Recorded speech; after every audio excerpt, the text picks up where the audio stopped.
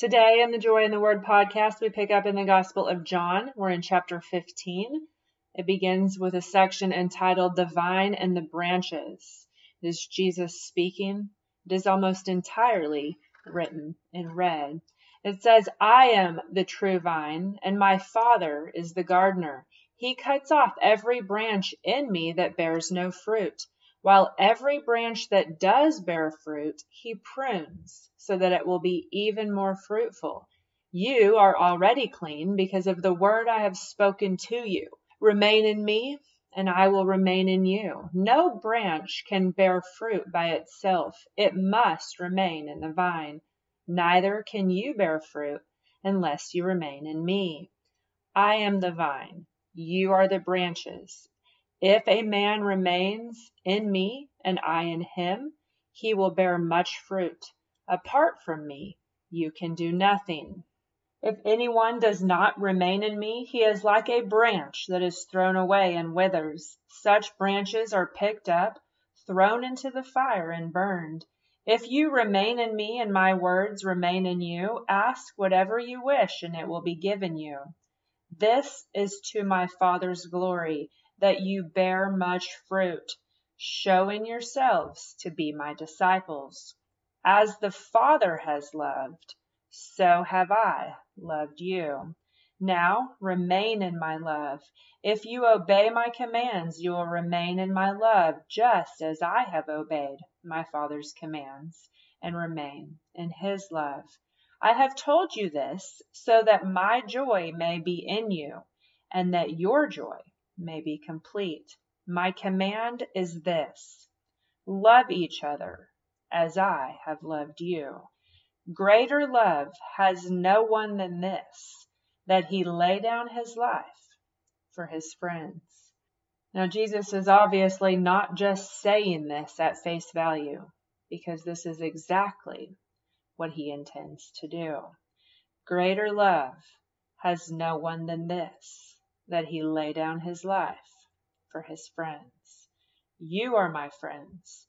If you do what I command, I no longer call you servants, because a servant does not know his master's business. Instead, I have called you friends, for everything that I learned from my Father I have made known to you.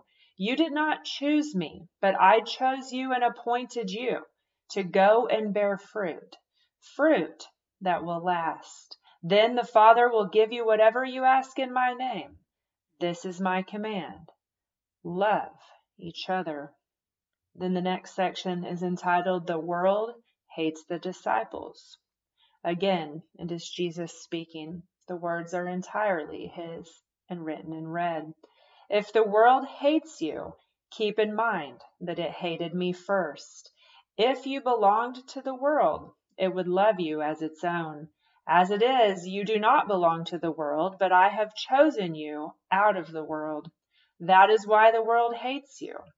Remember the words I spoke to you. No servant is greater than his master. If they persecuted me, they will persecute you also. If they obeyed my teaching, they will obey yours also. They will treat you this way because of my name, for they do not know the one who sent me. If I had not come and spoken to them, they would not be guilty of sin. Now, however, they have no excuse for their sin. He who hates me hates my Father as well. If I had not done among them what no one else did, they would not be guilty of sin. But now they have seen these miracles, and yet they have hated both me and my Father. But this is to fulfill what is written in their law. They hated me without reason. When the Counselor comes, whom I will send to you from the Father, the Spirit of truth, who goes out from the Father, he will testify about me, and you also must testify, for you have been with me from the beginning. Then it moves right on to chapter 16. All this I have told you so that you will not go astray. They will put you out of the synagogue. In fact, a time is coming when anyone who kills you will think he is offering a service to God. They will do such things because they have not known the Father or me. I have told you this, so that when the time comes, you will remember that I warned you. I did not tell you this at first, because I was with you. Then it moves on to the work of the Holy Spirit, and again, entirely the words of Jesus, written in red. Now I am going to him who sent me, yet none of you asks me, where are you going? Because I have said these things, you are filled with grief. But I tell you the truth. It is for your good that I am going away. Unless I go away, the Counselor will not come to you. But if I go, I will send him to you. Here Jesus is talking about the coming of the Holy Spirit. And let's just reread that and realize what Jesus said, that it is good for him to go so that the Holy Spirit can come. He says, it is good for you that I am going away. Unless I go away, the Counselor will not come to you. But if I go, I will send him to you. When he comes, he will convict the world of guilt in regard to sin and righteousness and judgment. In regard to sin, because men do not believe in me. In regard to righteousness, because I am going to the Father, where you can see me no longer. And in regard to judgment, because the prince of this world now stands condemned. I have much more to say to you, more than you can now bear. But when he, the Spirit of truth, comes, he will guide you into all truth. He will not speak on his own. He will speak only what he hears, and he will tell you what is yet to come. He will bring glory to me by taking from what is mine and making it known to you. All that belongs to the Father is mine. That is why I said the Spirit will take from what is mine and make it known to you. In a little while you will see me no more, and then after a little while you will see me. Then the next section is entitled, The Disciples' Grief Will Turn to Joy. Some of his disciples said to one another, what does he mean by saying, in a little while you will see me no more, and then after a little while you will see me? And because I am going to the Father. They kept asking, what does he mean by a little while? We don't understand what he is saying. Jesus saw that they wanted to ask him about this, so he said this to them.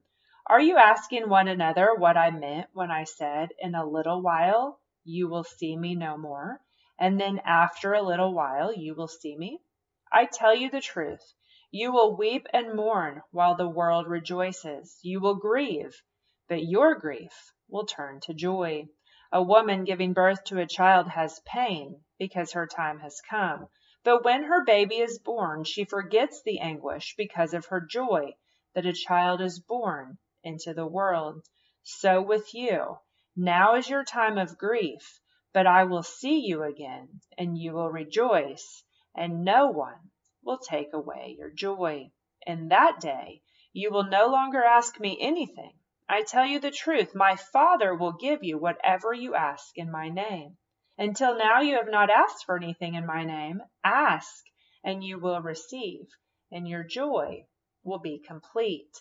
Though I have been speaking figuratively, a time is coming when I will no longer use this kind of language, but will tell you plainly about my Father.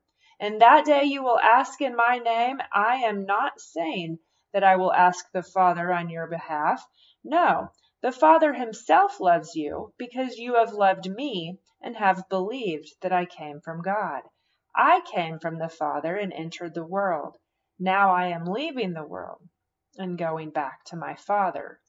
Then Jesus' disciples said, now you are speaking clearly and without figures of speech. Now we can see that you know all things and that you do not even need to have anyone ask you questions. This makes us believe that you came from God. You believe at last, Jesus answered, but a time is coming and has come when you will be scattered, each to his own home. You will leave me all alone. Yet I am not all alone, for my Father is with me. I have told you these things so that in me you may have peace. In this world you will have trouble, But take heart, I have overcome the world. So much is going on in these 2 chapters, and like I have said numerous times, there's nothing that I could possibly add or clarify or explain in regard to the words of Jesus. But what I do know is the peace that these words give me, that he shared with his disciples what would be coming, that he told them the truth and they understood him, that they knew it would be his time, and that then he would overcome the world. And that would bring them peace beyond understanding, and that the Holy Spirit would come and explain all things like it does now for us. And the end of this chapter is the level of peace that we need in our daily lives.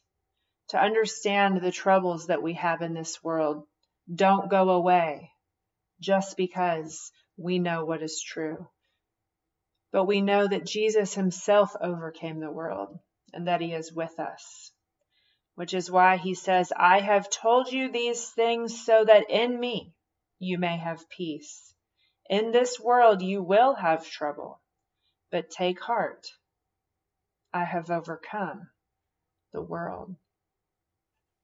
That ends chapter 16. We will pick up next time in chapter 17.